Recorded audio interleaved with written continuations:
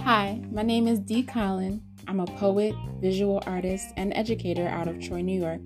Welcome to my podcast, Decolonized, where I share my poems, stories, and the adventures of my poetpreneur and artivist journey as a Black femme.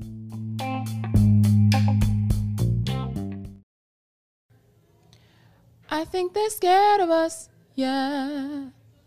I think they're scared of us.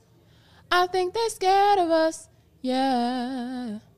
I think they're scared of us. Or maybe they're scared of the word Black whenever it comes before the word power, or whenever it comes before the word beauty, or whenever it comes before the words lives matter, because they've never had a problem with the word power, to exercise dominance over another, to render white supremacy woven through the fabric of this land.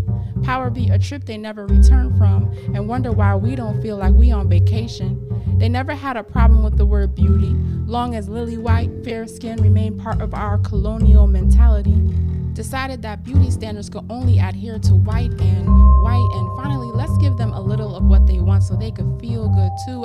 So they could shut up about not being included in the spectrum of beauty. But to love ourselves in the gloriousness of our Blackness, let me tell you, is a radical act, because they never thought it possible, but we made it so. And let me tell you how they never had a problem with the word life. Hell, it's in the Declaration of Independence.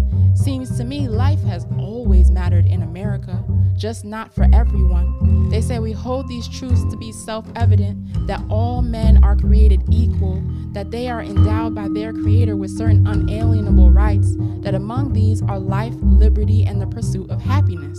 But what they really meant was, we hold these truths to be self-serving, that only some are created equal, that they are endowed by their Creator with certain dismissible rights, that among these are life, liberty, and the pursuit of happiness.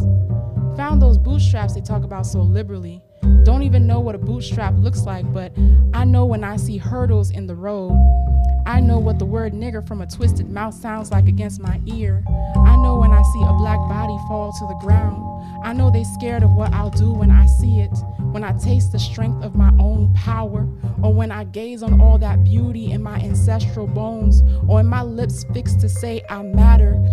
I think they scared like when Haiti defeated France and slaveholders didn't want the news to reach their own slaves, lest they get inspired to coupe tete and boule kai right here in these United States too.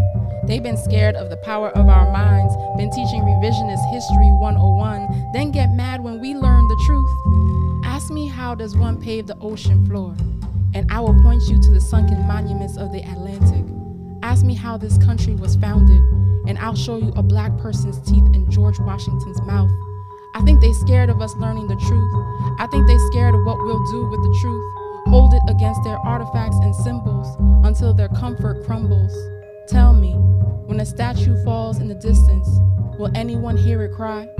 Does it hold the same ache as a southern tree?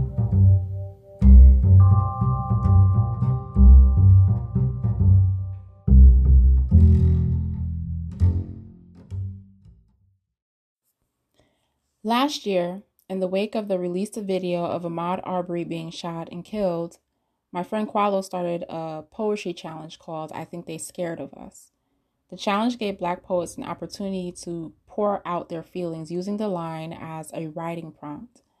I, for one, felt enraged and exhausted. Here we are, quarantined, still in the early months of a global pandemic, and there's one thing that we can't escape from, this other pandemic called racism. But hate, ignorance, and fear coupled with power does not just disappear because we are dealing with something else. This poem is part rant, part critical analysis, part reflection of truths this country has yet to fully grapple with and account for. Though I am immensely inspired by the mobilization, quite frankly, around the world after the unconscionable death of George Floyd and the continued protests for Breonna Taylor, Elijah McClain, Daniel Prude, Tony McDade, and the list goes on. I want to also encourage folks, particularly those who call themselves allies, to keep that same energy, that same momentum until the fight to dismantle systemic racism is over. It ain't over yet. It permeates through our systems of education, government, policing, health, housing, etc., etc., etc. But I'm not saying anything new. I want something new. Shouldn't we all?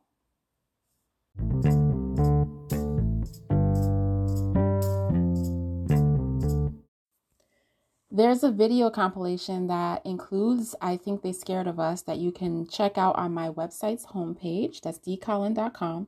It was part of the Womanist exhibit I collaborated with the artist Keon Hennessy to put on. You can also check out the exhibit in person for the rest of Black History Month at Collective Effort in Troy, New York.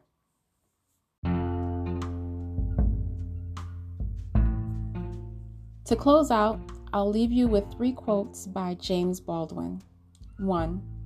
To be a Negro in this country and to be relatively conscious is to be in a rage almost all the time. 2.